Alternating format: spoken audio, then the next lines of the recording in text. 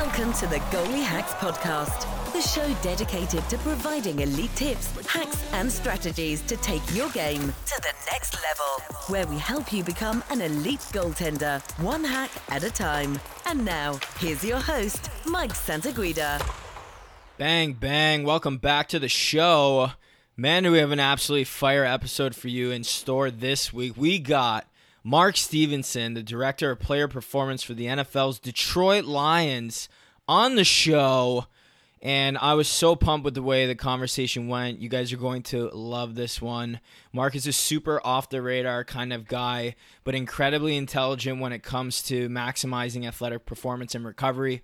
He's worked with several Division I hockey teams, the U.S. National Strength and Conditioning Association, the Navy SEALs, and eventually moved on to work with the Detroit Lions in the NFL the last 2 seasons. We dive deep into strength and conditioning work relating to high-performance athletes and how you can get an edge on the ice. Mark's motto is recover smarter so you can train harder, and I know you guys won't be disappointed with the episode today. Shout out to my newest patron, Sawyer Russell, hailing from St. Stephen, New Brunswick, out in Eastern Canada. Sawyer approached me about a month ago trying to take his game to the next level and to provide him with some career guidance. We've recently started to discuss his options going forward, and I'm happy to welcome him into my inner circle and to anoint him as a true hacker in the Goalie Hacks ecosystem. I'm looking forward to helping catapult his development and to put him on the appropriate track to help him reach his long-term goals of playing professional hockey one day. If you're interested in working much closer with me and getting the cheat codes to take your game to the next level, to get your foot in the door, to work on some recruiting, figure out a career path, for just a few bucks a month, you can become a member of my inner circle and join my mentorship program where I offer tons of extra benefits to my community members in exchange for their support. Either hit me up directly or head to my page at patreon.com/goaliehacks, included in the show notes, for more details on how to get started. If you guys haven't seen yet, I just released a 16-page ebook breaking down one of the main pillars of my success over my career and one tool that you can add to your toolbox to give you an edge over the competition on the ice. So head to my website at goaliehacks.com to register to get this completely free resource and one of the biggest secrets of my career sent right to your inbox instantly, as this is just one piece of completely free exclusive content out of many free ebooks I will be releasing for months to come. Shout out to our main sponsor, NeuroTracker. And if you guys are looking for more info on the experience people are having, just head to my Instagram page and check out the NeuroTracker story highlights and see for yourself what people are saying. If you're interested in getting started or want more details, whether you're a player or coach, younger or older, definitely send me a direct message on Instagram today after this episode to get the full details on what exactly we've been doing. To kick off our sponsorship, we're giving away a free subscription for the new NTX product, not available to the public yet, so stick around to the end of the show to get details on how to enter into this weekly giveaway. Without further ado, let's get into this week's episode. I know you guys are going to love the chat Mark and I had today. Hello, everyone, and welcome to this week's episode of the Goalie Hacks podcast. I couldn't be happier today to be joined by Mark Stephenson, who's currently working with the NFL's Detroit Lions as the Director of Player Performance and also working with the Rockefeller Neuroscience Institute on sleep and recovery. Mark has an extensive background working with athletes at the next level, as well as high-performance individuals in the military, including the Navy SEALs. After an internship at Holy Cross, he started as the men's hockey strength and conditioning coach at Providence College back in '96, eventually adding women's hockey before becoming the head strength coach for all sports. In 2004, he joined the Colorado College Tigers as the men's hockey head strength and conditioning coach, and during his time with Colorado, he was also the Human Performance Center director of the National Strength and Conditioning Association. He then moved on to work as the Director of Human Performance for the U.S. Navy SEALs for 8 years in Colorado Springs before beginning his work as the Director of Player Performance with the Detroit Lions back in 2018. Mark, how you doing, sir? Thanks for coming on the show. Oh, I appreciate it. Thanks for having me. I'm really excited to be here. Yeah, it's nice to meet you, buddy. And shout out to Dr. Len Zykowski from episode 6 for hooking me up with Mark. And Mark, thanks again for coming on the show as well. You know, when I saw your pictures, I just imagine you being like a super jack guy that used to lift and be super into working out. Was lifting and athletic performance sort of a hobby of yours growing up?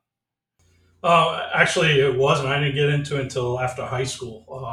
more on the Olympic lifting side. So it was Right on. it was really a change for me, for sure. I was always a husky kid, though. That's all right. Well, I was happy to hear that your main focus is sleep, and we talked a bit prior to this recording, but I personally have a keen interest in sleep and how it affects performance, and all my listeners will know.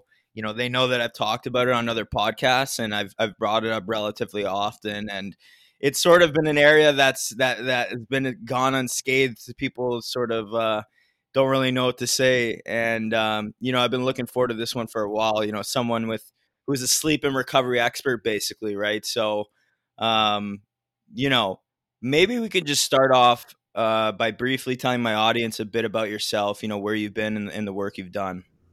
Sure, yeah. Started out a long, long time ago, about 31 years ago in Nice. this profession. But basically, I started out as an athletic trainer working in a clinic, doing rehabilitation.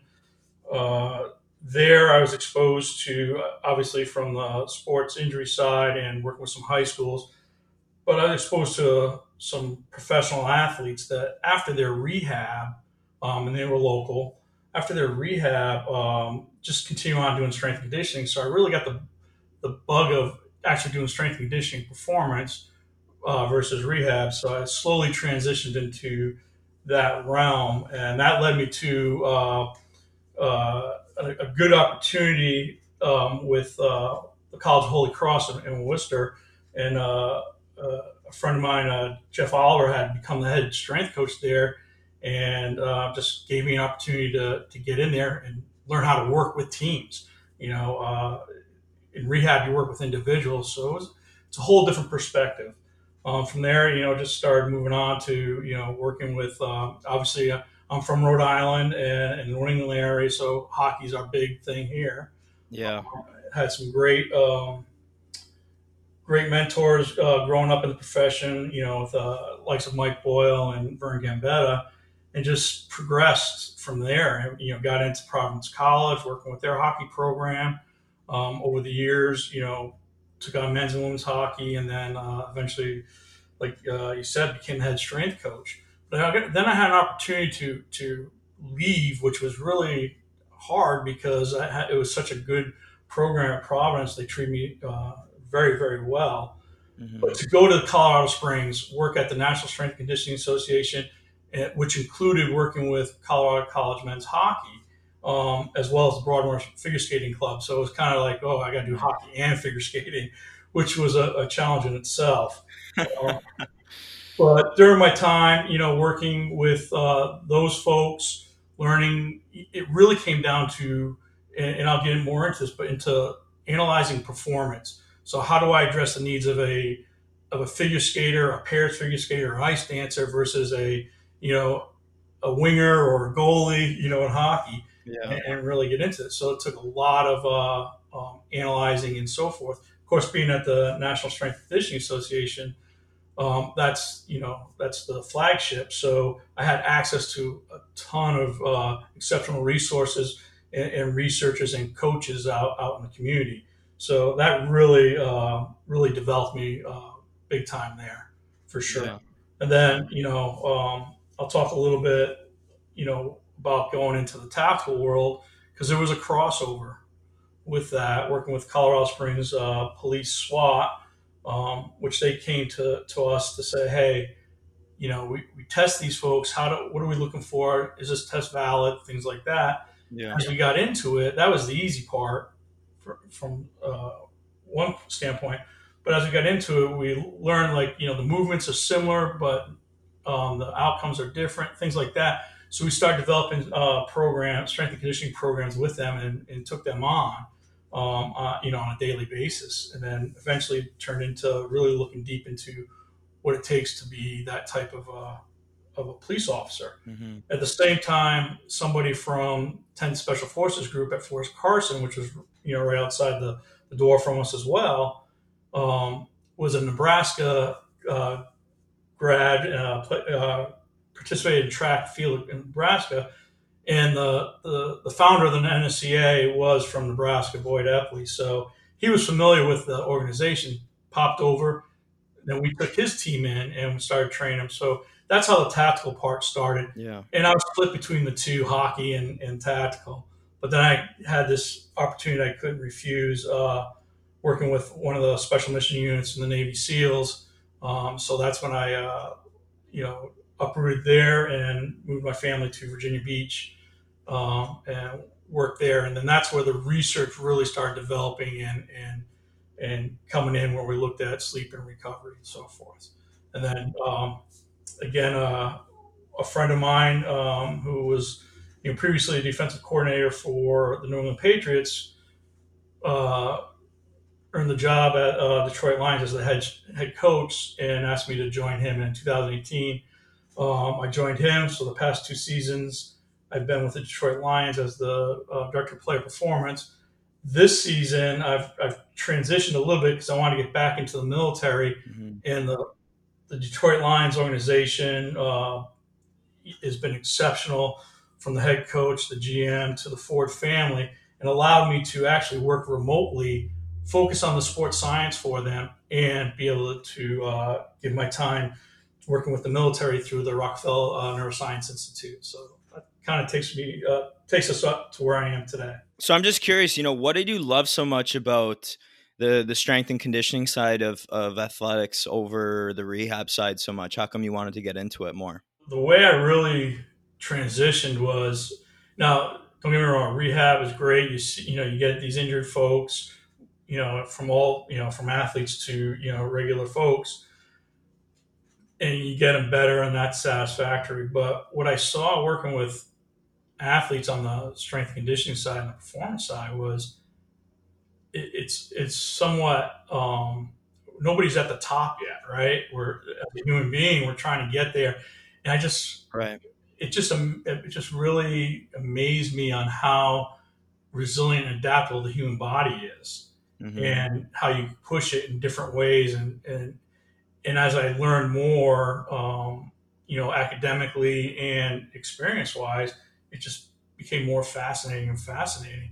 So I got more satisfaction of doing that, of trying to improve performance. So that's really where I kind of transitioned from the rehab to the just the main performance side of the house. Yeah. Well, I want to sort of start maybe right from the beginning.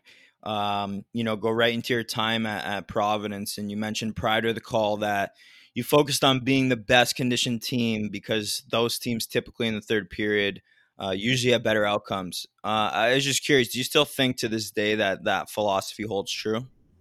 Well, I do, because the game is 3 periods, right? So for the most part, that third period can be a very determining period for the outcome of a game. And so, my time at Providence, when I got to Providence, I had a head coach who was very cerebral, and it was Paul Pooley, and he was amazing in the way he thought about things, which connected with me because that's kind of the way I looked at things. So we would sit down and discuss different things that he saw, that I saw, from a performance standpoint, physical standpoint. And traditionally, hockey was go out, run 5 miles, for your conditioning and so forth. And that this was mid 90s, where it was like, well, VO2 versus no VO2 type training, aerobic and anaerobic. And as we started breaking things down, we worked more on the anaerobic side, which at the beginning I thought was, okay, we got to attack that. And so we were able to increase our speed on the ice, and so forth over some time, a couple of years. But then, not realizing the way we conditioned them in those short terms, we actually improved their VO2. So nowadays we know that we can improve VO2 through high intensity training. Back then, it was just either you ran long distance or you didn't do it. So, uh, uh, but it came to a point where, I'll be honest with you, I forget what Hmm. season it was. It was maybe second, third season I was there. It was after the season. We sat down, Coach Pooley and I, and he's like, "Hey, listen, I get, because we were still doing the 5 mile, but then it was an event versus a test. But he's like, hey, I get it, but I need them to be better at the 5 mile. Yeah. Okay. So, he's the head coach. And then his second statement to me was, I need them to be faster. So I was like, okay. I said, and then I explained to him the physiology. I was like, we can get faster, we can get better at the 5 mile, but we can't do both effectively. How, what's more important to you? Yeah. And, long story short, it really came down, hey, I want them faster. But then we increased our interval intensity training to accomplish the fitness level that we were getting from the 5 mile, and then getting the speed and the reaction and Yeah. short change of direction that we wanted from the speed work. So, and it wasn't overnight. Obviously, this was trial and error, learning from other people, Yeah. gaining more experience. But over time, and then we found that we were better conditioned than most teams in the third period, and for the most part, and that's when our success started improving from there. When I went to Colorado College, now we're on an Olympic sheet, Right. so big difference for working it. But I still went with that philosophy. So working with Coach Owens at the time, Yeah. he was all about it, and we really focused on that, and we saw success with being better conditioned than most of our opponents in the third period. So I still believe that's true, but I also believe a lot of teams are doing that. So at some point, it becomes an equalizer. Yeah. So what did that look like where, because obviously two kind of different types of heart variability, right? The 5 mile versus short and quick. Right. What exactly did you guys do to sort of accomplish both? So we really shifted, especially by the time I got to Colorado College. We shifted to more high intensity interval training in the conditioning realm, not necessarily in the weight room. But so today it seems like everybody's doing it anyway, so you already know. But back then we weren't doing a lot of that, on field work, Yeah. and then we focused more on things that they would do pertaining to the ice. So our agility drills would be distance and mimic more of what they would do for close quarter.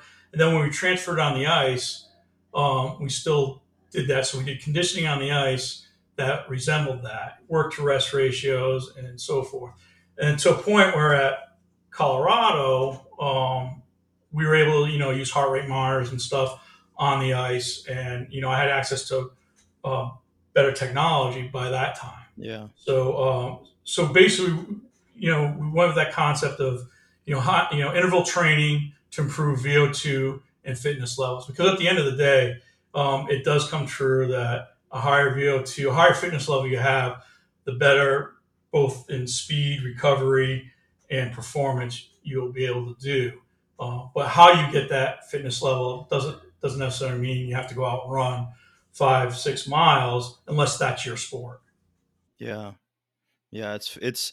I love how you keep bringing up the term VO2, just because honestly, I don't think it gets talked about enough. And I actually just released an entire ebook on sort of the type of training that I would do on the ice for goalies to increase your VO2 max, right? And that was sort of an area that I tune in on back when I was over 10 years ago. I'm 27 now, so that was 11 years ago. And it's sort of something that I used to help me slow the game down, and something I used that me and my dad would talk about. Same thing. In the third period, that's where most people fail. Everybody's good when they're fresh, right? Right. But how sharp are you come that third period when everybody's tired? Everybody's been playing a 60-minute game, right? Yep. But pertaining specifically to conditioning regarding a player versus goaltender, should goalies be doing different kinds of conditioning work over players, and what exactly would that look like? Well, the foundation is similar. They don't have to do necessarily everything different. Yeah. But when we start getting down to the closed, we call closed-sided drills, the cone drills and stuff, that's where it differs, because we want to start them to mimic movements that they're going to more likely do. So goaltender versus a centerman, it's going to be a big difference on how they do Yeah. things. So we would split up at that point, but some of the tempo-based type of running or sprinting, would be similar as everybody else. But when it came to on ice, then that's obviously it was a lot different because we really closed off and just their work to rest ratio was different because they're not playing shifts. Yeah. So can we mimic a barrage? As far as time goes, things of that nature. So it's really breaking down, not necessarily the game, but also the individual. So so we can get more precise to the goaltenders we have. What type of goaltender are they? What type of body type? So it's more specific to them. Now with goalies, it's easier because you only have a couple of them versus 20 something players. But so it is a little bit different. But VO2 is VO2, right? So you both need it. Yeah. Just how you get it would be a little different. Yeah. The other thing I'd like to even just jump on that VO2, like you said, when you get tired, everybody's tired, you get sharper. But it's the mental component, right? Yeah. And especially it's for everybody, decision making. But goaltenders, if they're fatigued and tired, they're also mentally fatigued and tired. Yeah. So VO2 helps delay that central nervous system fatigue as well. Yeah, I love that. I love that you just said that because I had been doing a lot of research a long time ago, and it basically was stating that when you're under either physical or emotional stress, the prefrontal cortex, which is the area associated with decision making, actually sort of gets interrupted or cut off from the rest of the brain, and that's sort of why. From my understanding is why people make mistakes like people, oh, why'd I let that go in? Oh, I don't know how I did that. Is that sort of accurate what I'm alluding to? Yeah, it is. We call it amygdala hijacking because the amygdala will start taking over and it won't let the information go anywhere. And it will say, I'm in charge now. So we're just going to react. Wow. And so that's when poor decision making starts happening because now it's emotional decision making. Yeah. Instead of that executive function, like you were talking about with that prefrontal cortex. Yeah. Yeah. No, I'm incredibly, I'm already loving the way this conversation's going.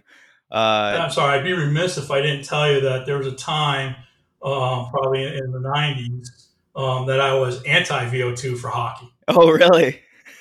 Yeah. Like, there's obviously a lot of strength coaches were like that. And I was like, yeah, this doesn't make sense. We're not endurance. Come on. Yeah. And, so listen, I've learned from mistakes. I wasn't, it took a long time to get where I'm at, and it took a lot of experience and trial and error. Yeah. Yeah. No, that's good.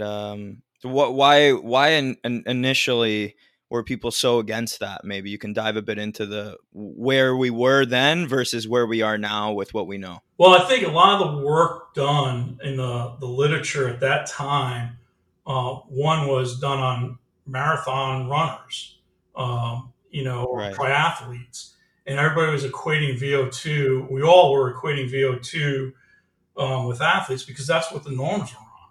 And then, maybe we do VO2 testing for our hockey players on a bike or whatever, but we're not skating, it doesn't matter. Or, I don't know that. I think a lot of strength coaches at that time were more of the power, including myself. So listen, I'm a big, heavy guy. I'm not running, a marathon. So, nobody else should, that type of thing. So we had that mentality, and it's the weight room. It's this, it's that. And, again, we've evolved from a profession as well, but I think that was part of it. Yeah. I think just there's so much emphasis in the 80s and 90s on long distance running triathlons that as, a power sport, like whether it's football or hockey, just want to separate ourselves from that. And I think that's my opinion. I think that's how we kind of were against it in that sense. Yeah. Well, I think just like anything, science has come a long way in the last 30 years, even in the last 10 years, right? So, Yeah, I mean, because the only way we could do VO2 was you got to go out and run, 10, 12 miles. right. And so that just, counterproductive for what we're trying to do in hockey. So we were Yeah. just, it's anti VO2 versus anti long distance running. Yeah. Yeah. No, definitely understand. Well, you head to Colorado College and you sort of got into it a little bit, but during your time there, you had an opportunity to work with the National Strength and Conditioning Association. What was probably the biggest surprise during your years there? I, I think, I was afforded a lot more resources. So Yeah. it opened my eyes to a lot of different views. And, I would interact with a lot of different professionals, um, from great, researchers, but they were great in their area, Yeah. right? So I would pick from each different area and I learn and try to apply some stuff. And somewhat create my own way to do it and using other people's concepts and ideas. And I think the biggest surprise for me was how resilient the body is Yeah. as human beings, as a species, that we can endure a lot more than we give ourselves credit for. So, I mean, I think that was the biggest eye opener there. And the biggest opportunity for me was just being allowed to interact with those people and those people sharing their experiences and their research with me. Yeah. Yeah, I like how you said that, how resilient the body is. And I don't know if you've ever read the book Peak by Anders Ericsson. Have you ever heard of that? Yes, yes, yeah. I've Yeah, read that, and yeah, he's that's a great foundational premise right there. He gives a yeah, good look at that, in my yeah. opinion. The gift of he talks about this gift that as people, as humans, we have something in us called homeostasis, which is the tendency to want to be at your equilibrium. But he also talks about how we have this gift of adaptability, and it's sort of what you're alluding to there, how resilient the body is, and when we sort of bend the body, put stress on it, the body adapts and rebuilds in a way so that way when we come across that challenge again, it can overcome it. And, I think that people at home and a lot of, we sort of hit that wall of like when we're doing, sprints or whatever it is, we're on that sixth or seventh round of suicide runs. That's when you slow down, when really that's when you're hitting your peak. And the harder you drive through that and the further you go and the more attention to detail you have when you're sort of hit that total fatigue level, you're showing your body and your brain that it can go there, and when you go there it makes those adjustments and adapts to get there. Does that sort of make sense?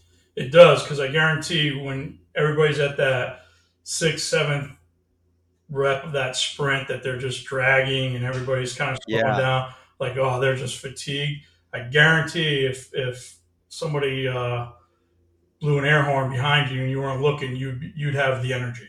So yeah, you mentally you're quitting. Your body isn't quitting. You think it is, and that will that's basically how they view it when you go to special forces training, whether it's Navy SEALs or Ranger or Green Beret or whatever. It's showing you have more in the tank. You just got to believe that. Yeah. Yeah. And we'll get more into that a bit later. But because you were in Colorado, you started working in Colorado Springs in the tactical world with the SWAT officers on call. What was maybe the biggest aha moment for you while you were studying those officers? Well, I, I I think the biggest thing that really kind of launched me into the direction was, as we've done a lot of things, strength and conditioning program for them, and obviously they got better because they didn't have the resources before. So, that's an easy win. And we reduced their workers' comp dramatically because they got fitter. But aside from that, I mean, we knew that was going to happen. Yeah. But as we got into the heart rate variability stuff on my end, um, as we had them wired up as they were out on their calls, whether it's serving a warrant or a drug bust or whatever. And it was funny because you have a lieutenant in charge that's not in the van with them. He's Right. obviously over there, but then there's a sergeant in charge of the team that's in the van, in the stack, and making the final call. And they had two sergeants, but only one is in the role of sergeant, at a time. Yeah. So looking at that, we could see, from experienced SWAT officers to lesser experienced SWAT officers, heart rates change. They were lower in the more experienced, as you would expect. Yeah. But it was the sergeants. When they were acting as the sergeant, their heart rate was a lot higher during the event. Yeah. When the event finished, they dropped down low pretty good. But when they weren't the sergeant, they were just in the stack. They were like at a low heart rate for them, Yeah. and that proved over and over, with them switching on and off. So that was pretty interesting at that point. And of course, the technology wasn't even up and running very well back then either. So but that's what we had and we could look at. But that prompted me to look further into different things. Especially when I got to the Navy SEALs, Yeah. where we really started looking at the brain as part of this whole process. Yeah. Now, how exactly do you think that, sort of translates to sports and what that means for athletes? Well, I mean, it translates easily in that sense because looking at performance is performance, Yeah. right? So you have to, like in hockey, you have, your performance on the ice. If you're a defenseman or a forward or a winger or whatever your position is, or in separately a goaltender. So you can calculate your performance based on certain things there. So in different sports, you have some metrics or statistics that help you. In the tactical world, they don't have that. But what happens is, like said, the translation is really during the time of the competition. That alone is, are you too stressed? Are you stressed enough or aroused enough to perform? Yeah. And then afterwards, can you come down? So, like if you're, a defenseman, when you get off the ice and you're sitting on the bench waiting for your next shift, can your body, as you said before, can we get back to your baseline before you go back on for your next shift? Right. Right. So that's where it translates into sports. Right. Right. And now after your work with, in Colorado with SWAT officers, you moved on to working with the Naval Special Warfare, which is the Navy SEALs. And that must have been just an incredible experience. And you talked about things like better recovery means better game readiness. And you were tasked with trying to figure out, how to sustain these guys for long periods of time. So what were some of your first findings surrounding around recovery and why proper recovery is so important? Well, at that time, as we were looking, at things like you said, the mission task was how do we sustain these operators for a long period of time? How do we get from 5 years to 15 years? Because unlike sports, it's a longer period of time. But if I train you up to be this special operator, the investment financially is tremendous, right? Right. And if you leave in 5 years, I can't get that back. So what it happens, and if you look at the whole process of becoming an expert and so forth, it takes a lot of time on task to become an expert. So in the SEAL community, they figure it's an average of about 5 years before you really become a full-on expert and then moving on. Yeah. Um, same in, like in SWAT, 4 to 5 years, depending on how much exposure time on task you have.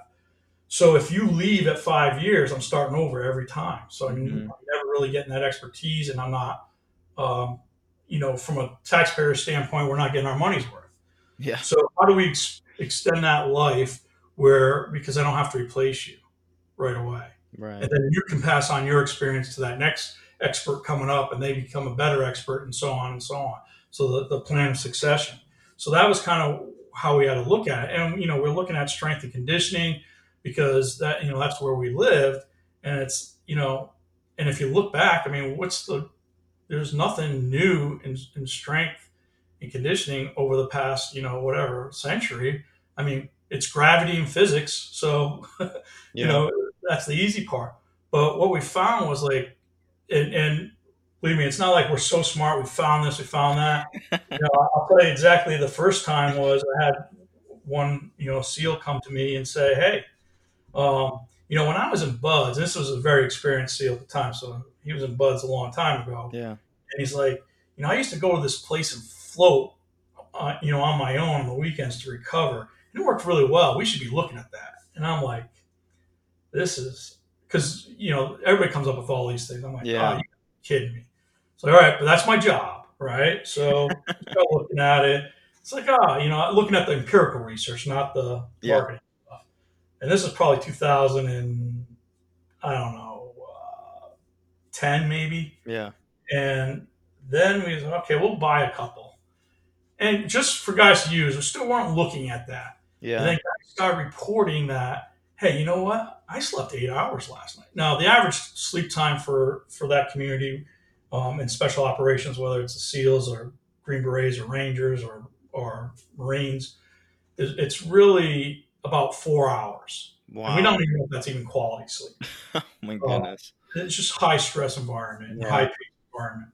Well, these guys are saying like, 6-8 hours of sleep they're getting and so forth. So we started looking into a little bit deeper. It's like, hey, we need to look at this. What's happening in the body? So we started exploring what's really happening physiologically. Then, then we looked at the psyche and so forth over the years. And of course, we had employed, other experts to help us with, the Air Force Research Lab and, DARPA and other government agencies to help us start looking in that area. And what we found was, from a recovery standpoint, because again, the biggest measure for us is heart rate variability, which measures our autonomic nervous system. Yeah. Sympathetic, parasympathetic. So that was telling us that they were getting back to balance. So we looked at other, technologies, some good, some worked, some didn't work. And we're continuing looking into them that way, from the light therapy, the near infrared light therapy to cryostim and blood flow restriction, things like that. There's a lot of stuff out there, and we're just continuing looking into it. Yeah. And how effective do you think? Because, I haven't done the cryo, but there are some other things that I've done. I've done like a hyperbaric chamber, which has worked, which honestly worked really good for me when I was playing pro in Tennessee the last couple of years. We had access to one. And, you talk about sleep and sort of the quality of sleep and stuff like that. We would get back from road trips at like 4:30 a.m.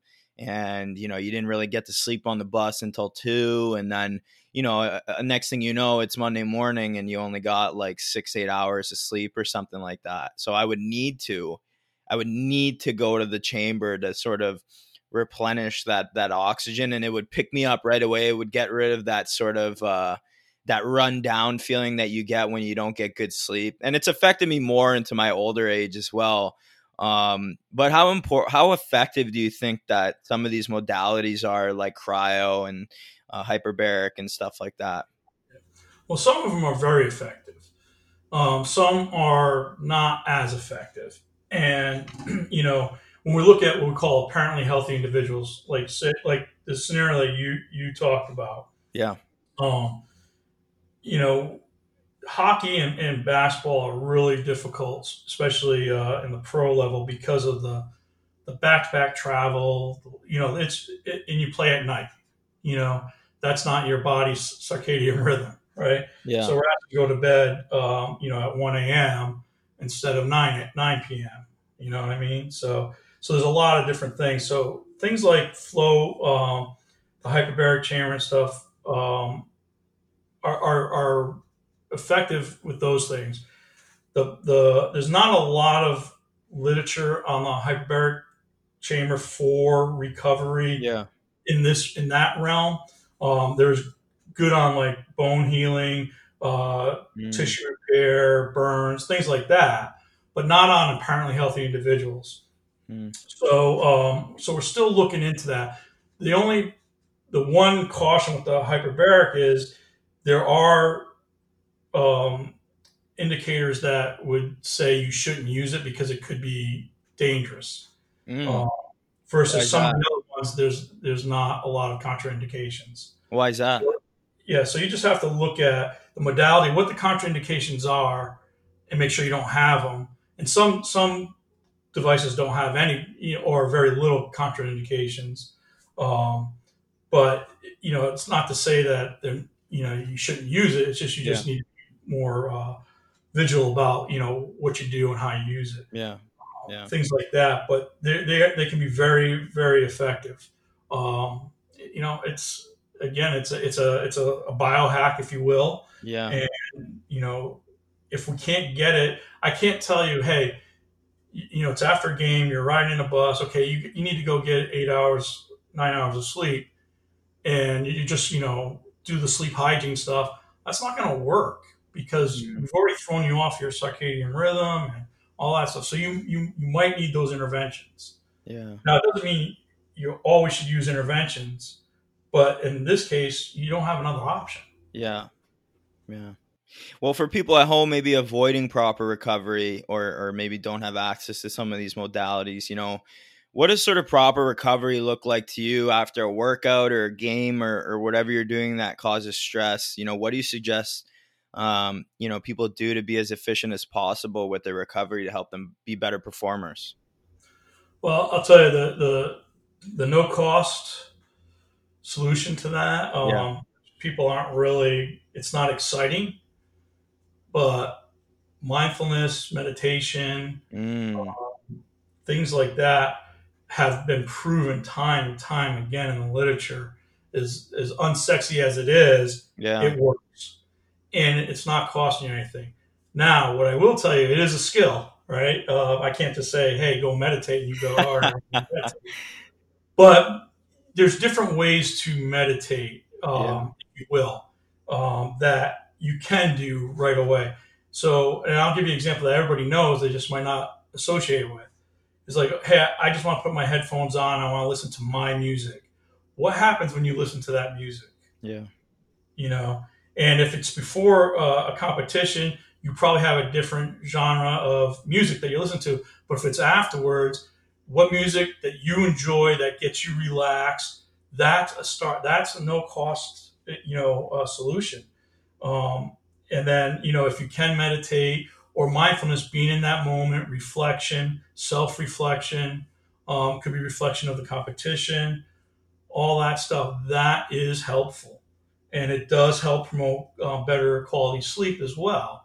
But it's not a light switch. You're not going to turn that on and then Yeah. everything hunky dory.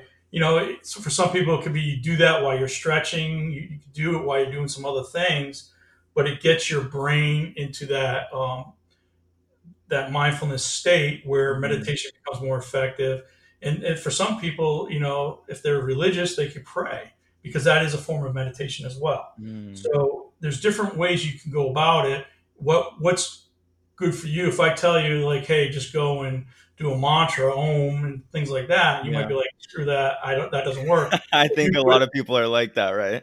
Right, but you put headphones on and listen to, whatever. I'll date myself and say ACDC, but that might relax. Well, what kind of effect does that have? Because I actually personally, I stumbled upon when I was in university at the University of Vermont. We worked with a sports psychologist, and he sort of introduced me to meditation. And I think everybody's sort of got to find their happy medium with the practice a bit. And obviously, like you said, it's a skill that you need to work on. But what kind of effect does that have? Like, what does the literature sort of say about, I guess, what the numbers say of how effective that is in terms of recovery? Well, I mean, the there's a lot of good literature out there on the effectiveness of meditation from chronic um, conditions, especially, obviously it's more, you'd find more of that literature in the psychology realm, but, anxiety, depression, you know, things like even disease states like pain, like with rheumatoid arthritis, MS or things like that. So it's shown a lot of effectiveness in what we call perceived, uh, like a perceived scale. Like I feel better, when they do Mm, these visual analog testing, they all perform better for the most part. yeah, yeah. Well, now you've been working with the Detroit Lions, since 2018. And when it comes to sports science and performance, what is probably the most effective thing that you've implemented with the team that those guys are doing at the next level to stay ahead of the competition? I think the most effective thing we were able to do when the new regime came in there under Coach Patricia, because he's a big proponent of this type of stuff. And when I was at the command with the Navy SEALs, we had a leadership exchange with a few teams, and New England being one of them.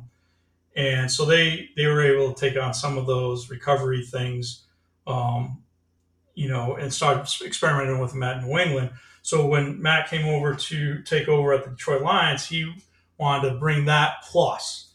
So the biggest thing we were able to do for those players was we built an actual recovery suite that we had float tanks, we had the near infrared light therapy, we had the cryo, Nice. the cold tubs, hot tubs, we had in-house massage therapy and stretch therapy, all in the suite, Yeah. including the traditional Normatex, Yeah. E-stim, and all that stuff. But we contained it in one area and also gave them the resources and opportunity to use them throughout the day and night. Hmm.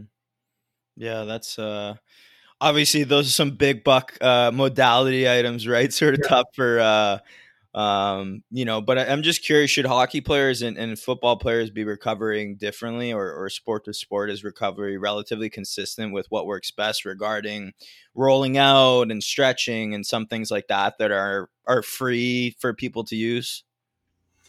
Yeah, I think one of the traditional things for hockey is the ice plunge, right? Yeah. Um, what I can tell you about that is, especially for hockey specifically. So one of the things that the ice plunge does from the brain standpoint is it actually induces what we call the parasympathetic state, that relaxation state. So I know when you're in there, you're like, Really? well, Does it really? right? It's amazing because you would think the opposite. Oh yeah, I do. I certainly do. I do them often. I did them like every day in college, ice bath.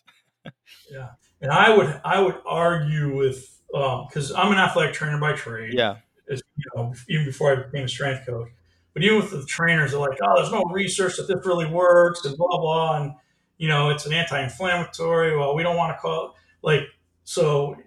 Yeah, but it works. And when we find out now, the research is there. When we measure the autonomic nervous system through heart rate variability, we're Yeah. finding out that it actually promotes a parasympathetic state. Wow. And so to that point, even though it was traditionally done, it's still a very effective tool Yeah. that is a low cost because you can fill up the tub at the hotel and throw Yeah. ice in it, or something like that. Yeah. Now, but to your question specifically, no, it depends on your performance, right? Hmm. So, I want you should recover after you perform, whether it's training or competition. How long, how much, and what modality that could depend. I mean, if you're a defenseman that whatever has to do more shifts than normal because of, something in the game, penalties or whatever, if you have a game where you're on the, power, if you're on the power play, your forwards and stuff might have to do more recovery. But on the opposite end, if you're giving up a lot and you're always on the man down situation, then your defenseman might have to do a lot more strategic recovery after a game, or if it's an overtime period. So situational will dictate that. But as far as performance is performance, right? So if your perceived exertion is high, then you need to address that with more recovery. Yeah. And what do you think is probably, working with the lines, the most common misconception that amateur athletes have regarding strength and conditioning and recovery that the pros understand just a lot better? The biggest thing is mindset. Mm-hmm. It's a mindset. It's not about going in lifting weights. It's not about going and doing conditioning to be better at on the field or whatever. It's just part of the game. Or it's not about like, oh, now I got to do this for recovery because it's on my checklist. Yeah, it's the mindset of I need not just take care of my body. It's about sustainment. How long can I have a career? When you are an amateur athlete, your career never ends. When you're a professional athlete, you only have X number of years to make to succeed and make your money, right? That's your employment. That's going to go away real quick, no matter how good you are, right? Some can make it a lot longer, which is great, but in the grand scheme of things, they're not out there for 20, 30 years. Yeah. As an athlete. Yeah. So, most of the time, like in the NFL, I mean, if you make your second contract, you're about 4 years that you're going to be able to really make your mark, maybe 8 years. Mm-hmm. For the most part, on the average. Yeah. Same with hockey. I mean, you're up and down, and you could be gone tomorrow. Yeah. So your availability is your biggest asset, because I don't care how good you are if you're not available because you're hurt all the time. Yeah. The organization can't use you. After a while, they're just not going to renew your contract. Yeah. Right. Yeah. So availability. So durability equals availability. I like that.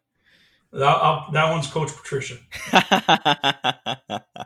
Well, I don't take credit for it. It's funny that you mentioned that, just because it was I mentioned earlier that I'm 27 now, and the year I was turning 25, so that when I was 24 turning 25, that was when everything that was the year I went pro, actually, and that was sort of when everything started to catch up with me, of like not eating good, not sleeping good, not recovering after practices. It's like your recovery slows down a bit, and you don't realize really how important that recovery aspect is, I think, until you get a little bit older and the body slows down a bit, like you alluded to, right? Right. But I got to ask before we get into some of the neurology stuff, because you brought up sleep a bit, and I'm a big advocate of a pregame nap. And I was just curious, if you think that's a good idea. How long before game time should you take one? How long should it be? Is it effective? What's sort of your take on that? So, in the literature, and I always refer to the literature because, and I'll tell you when it's my opinion or my experience versus what the science is saying. And it's kind of 50-50 in the science right now. Yeah.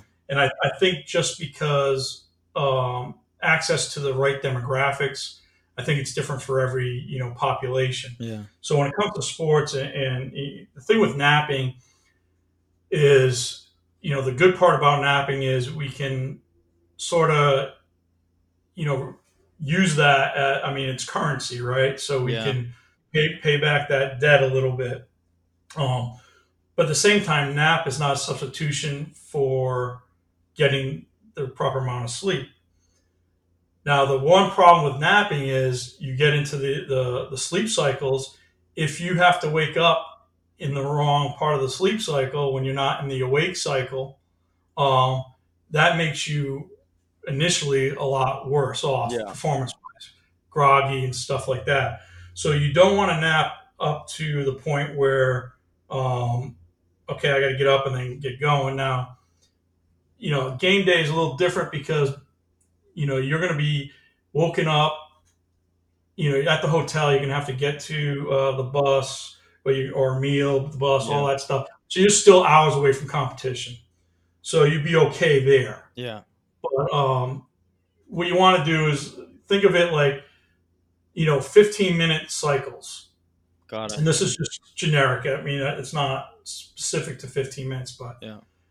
you don't want if you're going to set your alarm, make sure you're doing it like either 15, 30, 45, or 60, things like that. Yeah. Try not to be in between those too much because you might be in not going through your awake cycle. Mm. Now, again, that's just very general because, it could be 10 minutes for some individuals, but there's no way to know unless you monitor your sleep that way. Yeah. Yeah.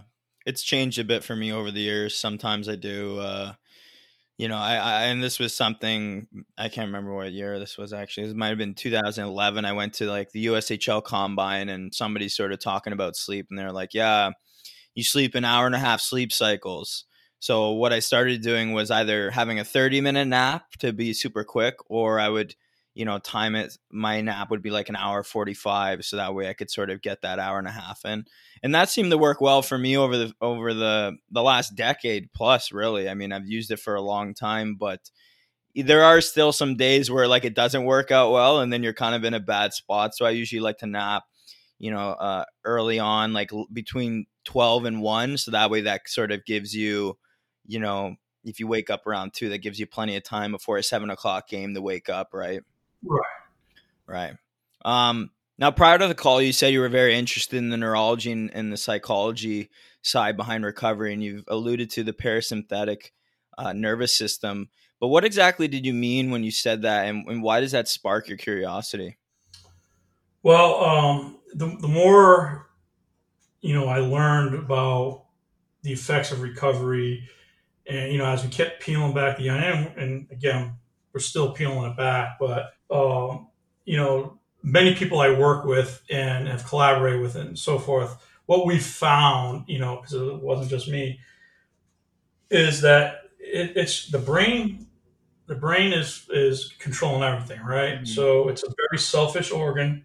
It's self-preservation. That's why when we go into shock, where all the blood goes to the center, Yeah. then it goes to the brain. When it comes to sugar, the brain wants the sugar. It's going to take it first. So it's a very selfish organ, right? Well, it's the same. It's what we've come up with is we have to take a brain first approach. The brain is affecting that physiology. So, what I've my philosophy is when I approach these things is the brain's perception is your body's reality. Mm. Okay. So if because people say, well, why are you so stressed? That's not stressful.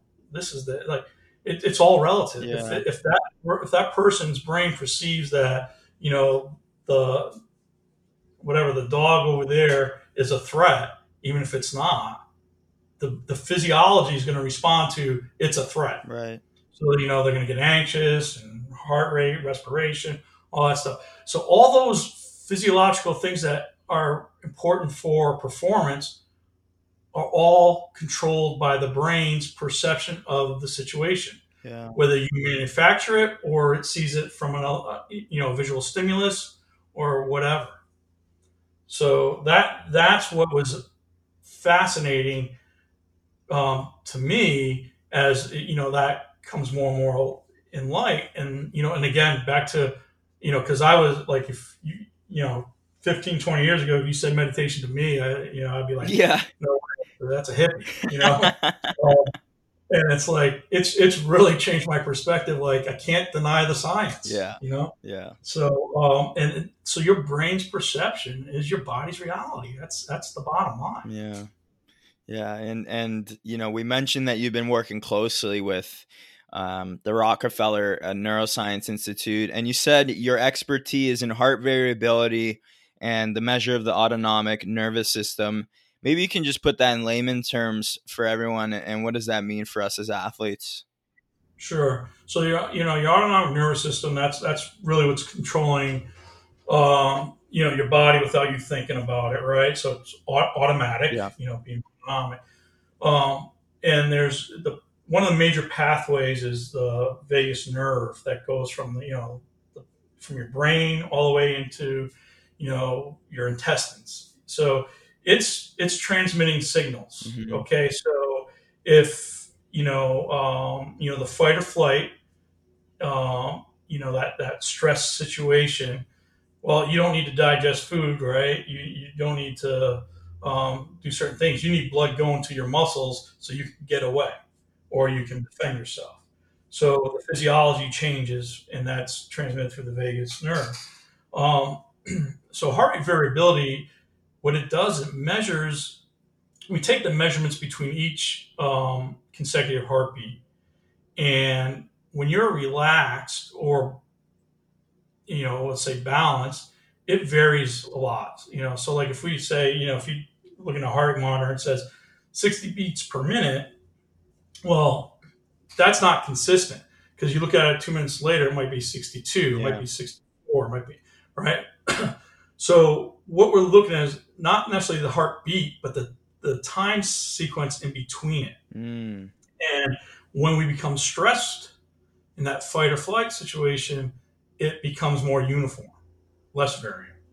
So, what the autonomic nervous system is going to respond. So that's how we're measuring the autonomic nervous system.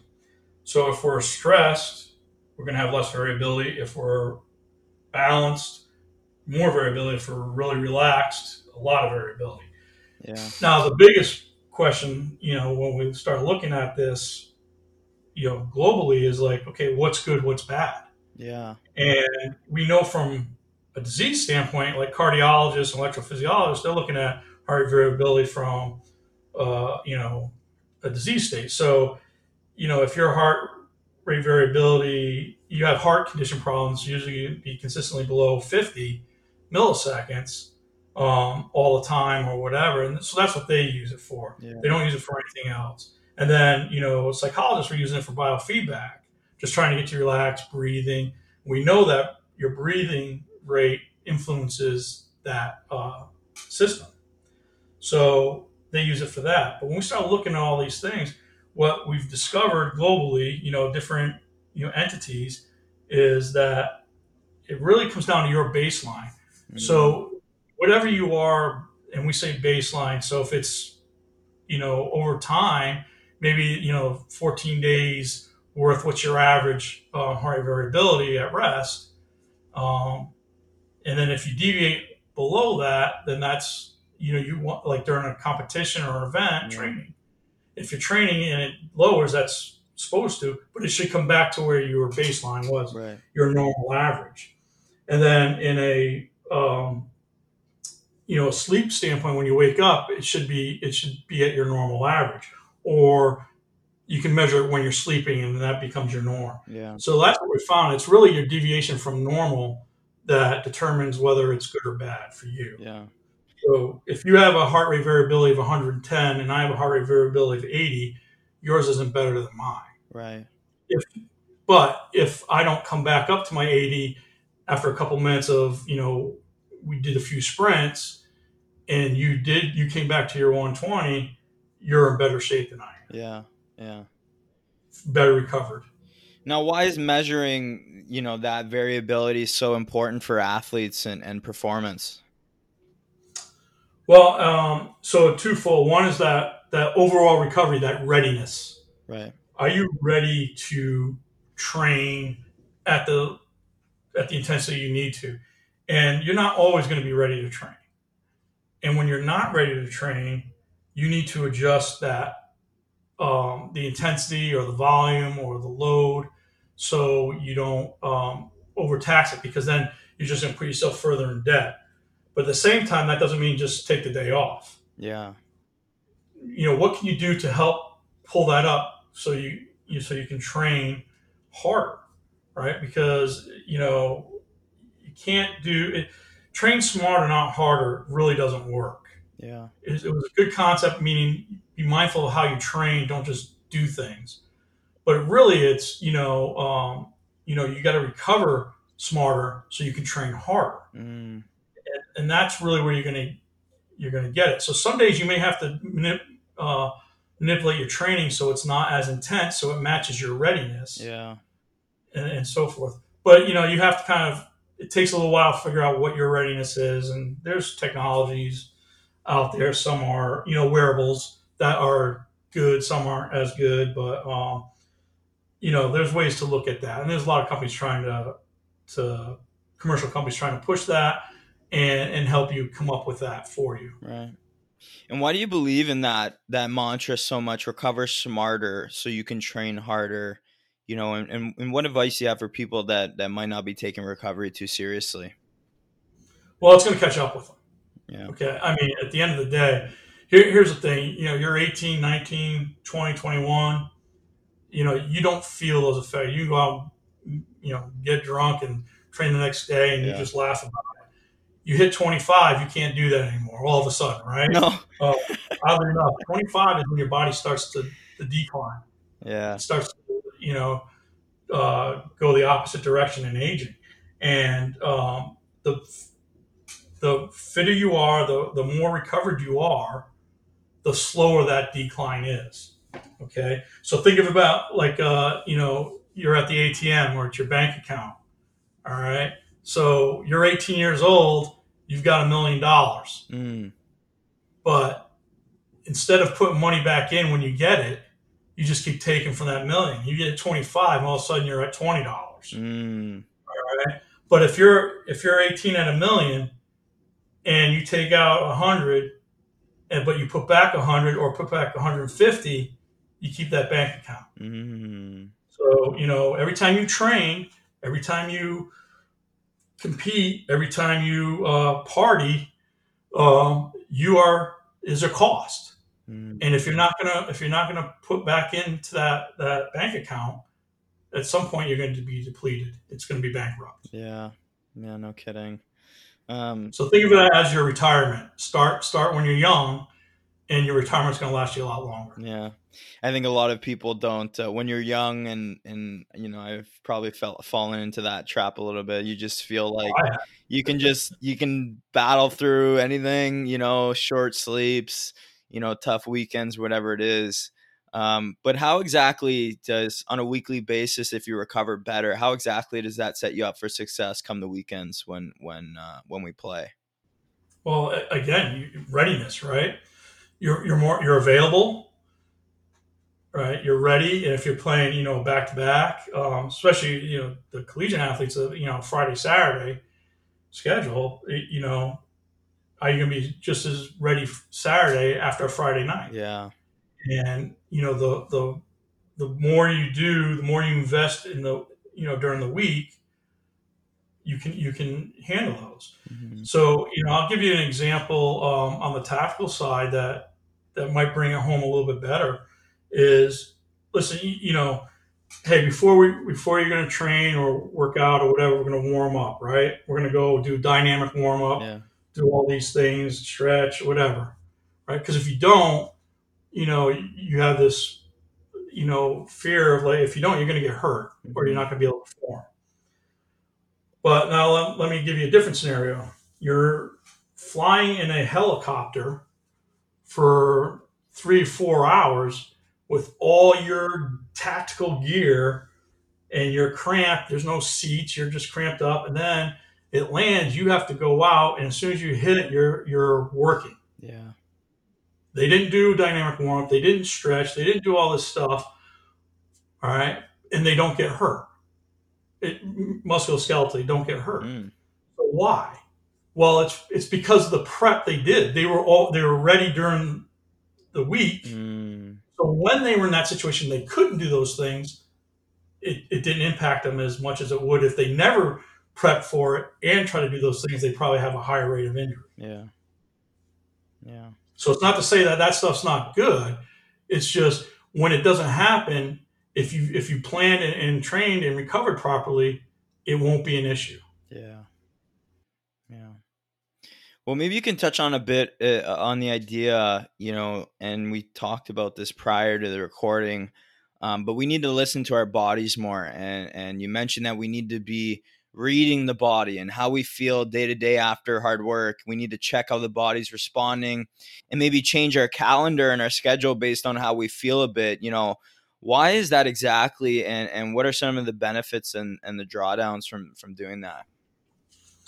Well, I mean, so, the benefits, obviously it gets you into, it's personalized, right? Yeah. Every individual is different.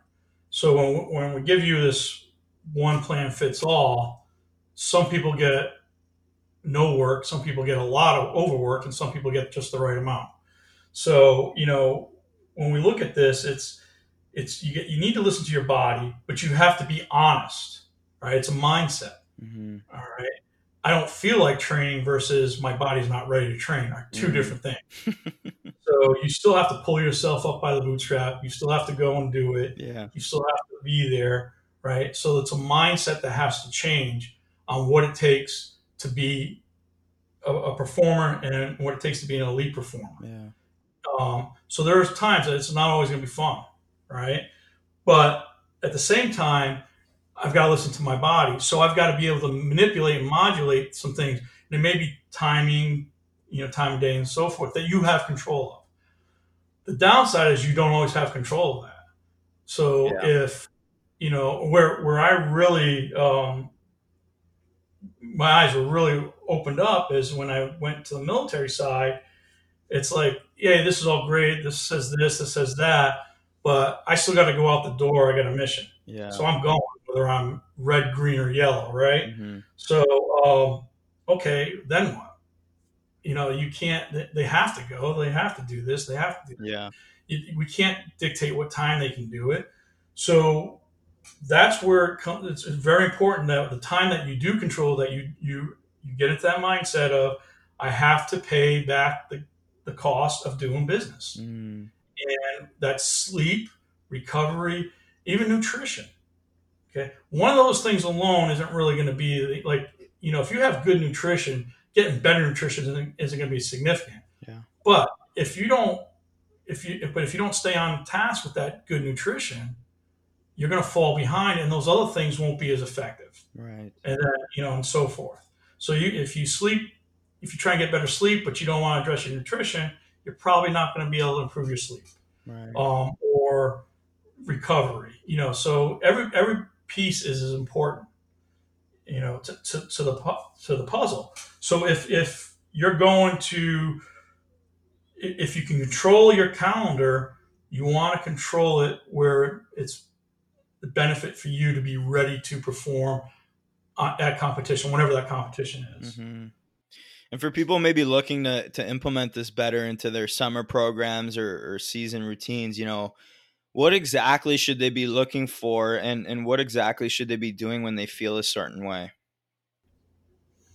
Well, I think, again, the universal things that are available to people, you don't need to invest in this or that or buy this or buy that, because not everybody has the resources to do that. You can get yourself into a routine of, every time after, training, whether it's, your whatever type of training it is, doesn't matter. But in the summertime, okay, at the end, the trainer or the coach or the strength coach might have recovery stuff for you. But at home, you should still carve out some time and say, okay, I'm going to do my own personal recovery.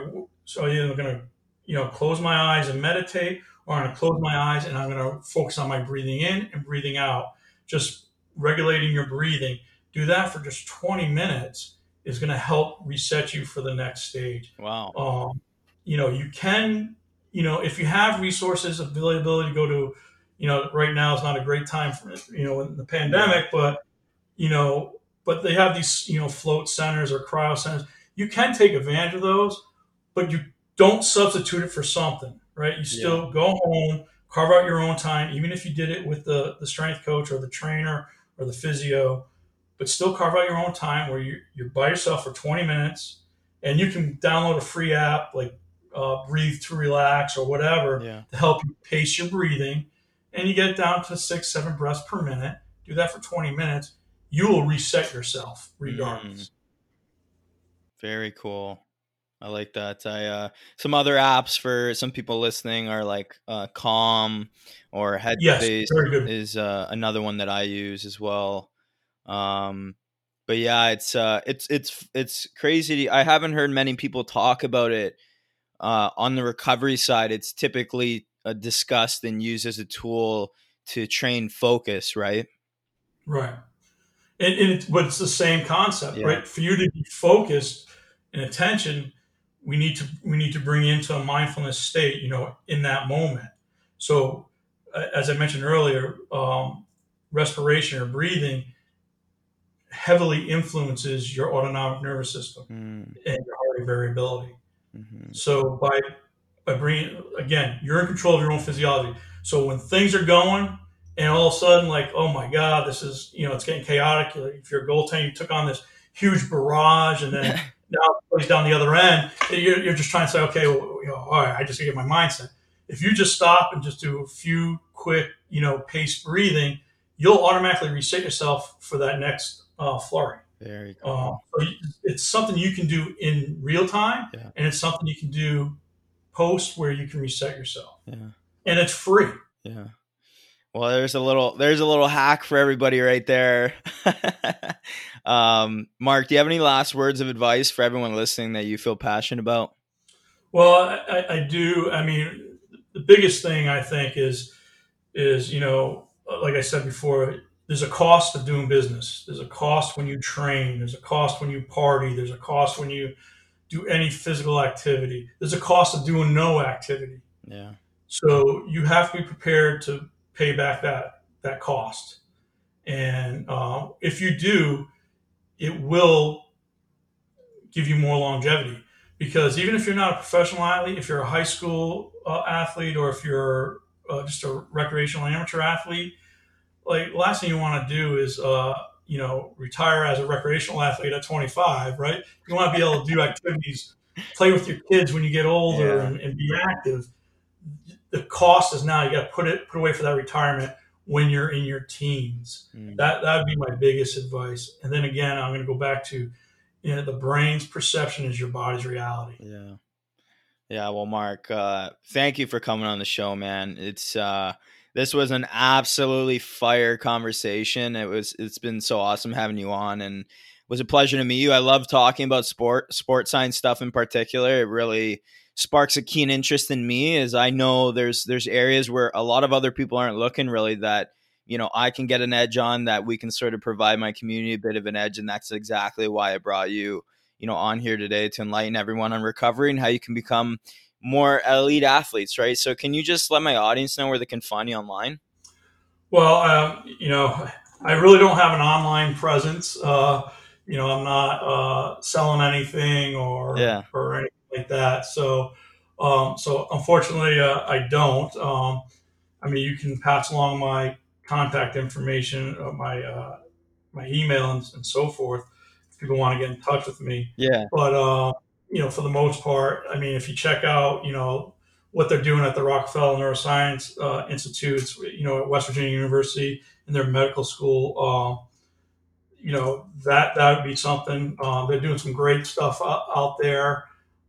They're amazing group to work with. I'm blessed to be able to work with them. Yeah. So check them out. Yeah. Well, Mark he's one of those heroes that doesn't wear a cape. And Mark, your work is I think undervalued, really. But I'll include his email in the show notes, and if you guys have any more questions, you can reach out to him. But Mark is one of the leading sports scientists in North America, if not the world, on sleep and recovery. And definitely consider adding in more recovery into your routines, and listen to this episode back if you need to. Maybe somewhere down the road we'll have you back on the show, man, because I know you'll be continuing with your work if that's something that interests you. Yeah, absolutely. No, I really appreciate you having me here, and I just want to thank your audience for listening to me, and then I want to thank all the folks that I work with and collaborate with, who actually are really the brains behind what I do at the both at the Rockefeller Neuroscience Institute, the DoD, and so forth. Some great people out there.